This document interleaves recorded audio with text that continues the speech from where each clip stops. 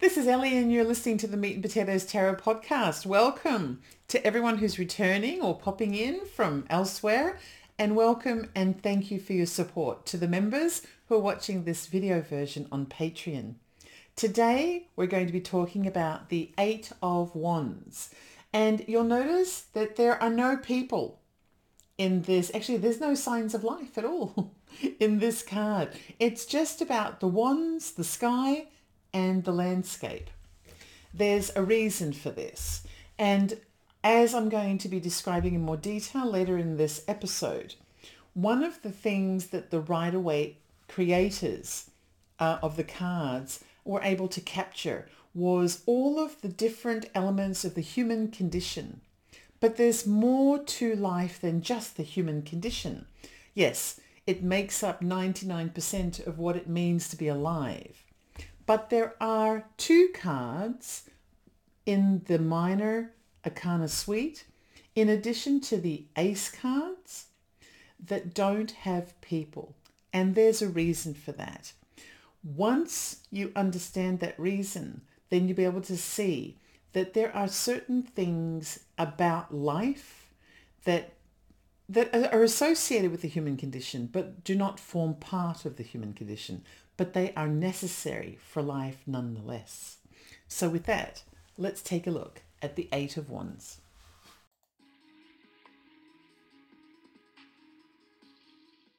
Let's take a look at the Eight of Wands card. 8 wands, each with green buds, appear from a clear blue sky. They are tilted diagonally from the sky to the earth. The background is simple with greenery and a river of still water. Atop a faraway hill is a dwelling which appears tiny in the distance.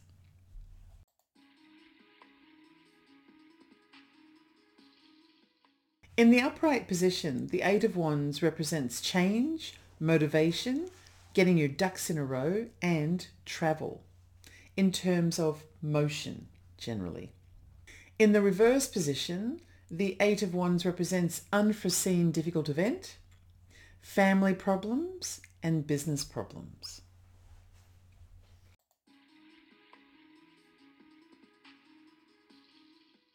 Now, in terms of symbols, other than the 4 aces of the minor arcana suite, the Ace of Wands is one of only 2 minor arcana cards that does not include people in its imagery.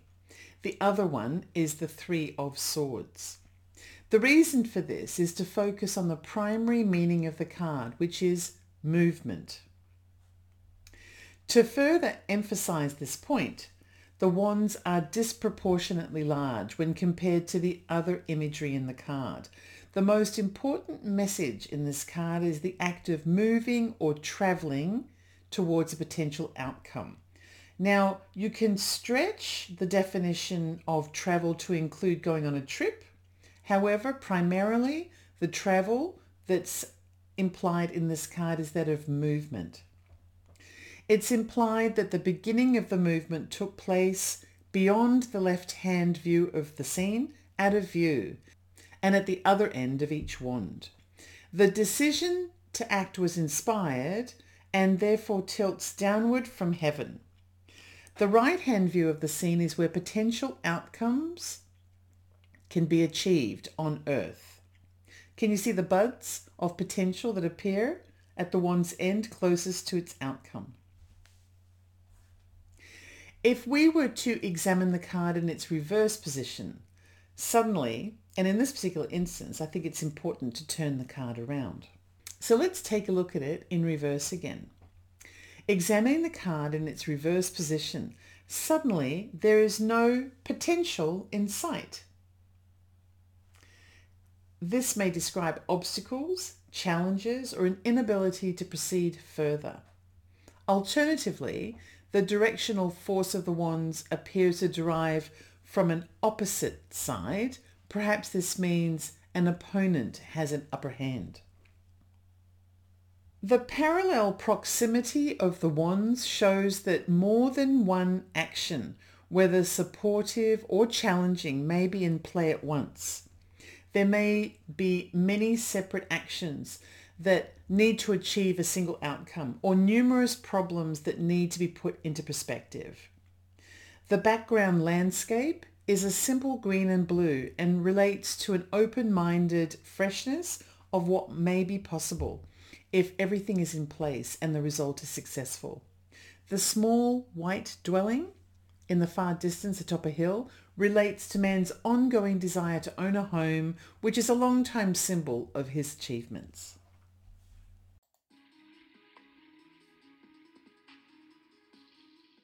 If you were to ask me what I believe the overall theme of the Eight of Wands is, I would say, your motivation is a combination of inspiration and action. To manifest change, you will need both of these components.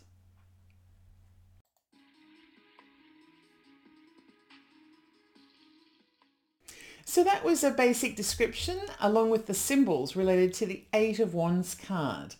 It's a really interesting card and pretty easy, I think, to remember. You know, the description of what happens on the left-hand side there, beyond the parameters of the card. We don't know where the inspiration is coming from, but we do know it's coming from somewhere inspired. Heaven sent, perhaps, or someone with a plan. And because of that, the inspiration travels down to earthly outcomes that can be quite fruitful, given the buds at the end of each of these wands.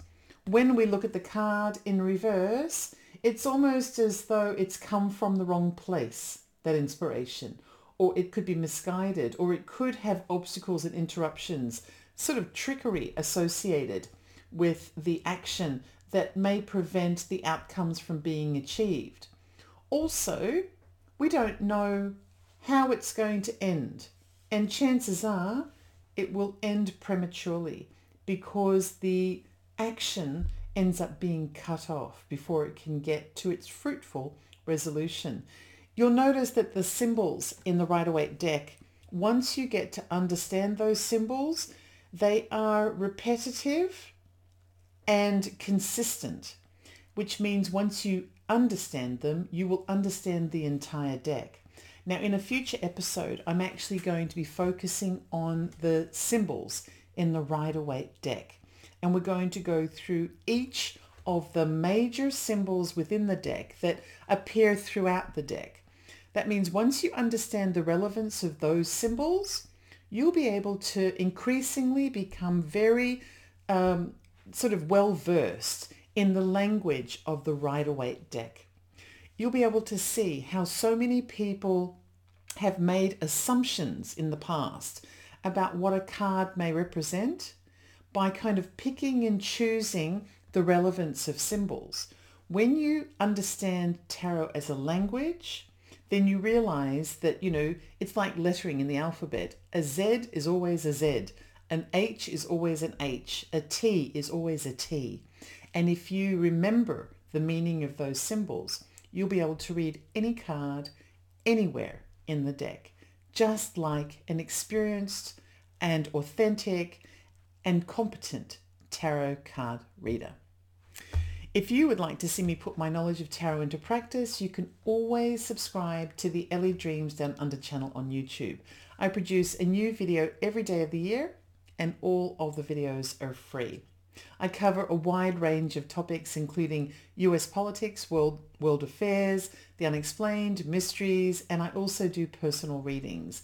All of the videos are free and they actually are produced at the request of viewers. I hope to see you there at some point. In the meantime, thank you so much for joining me here. Thank you for appreciating and providing positive comments on this podcast. The Apple Podcast forum in particular blew my socks when I saw the feedback. It was incredible. Thank you so much for your support. Until next time, take care.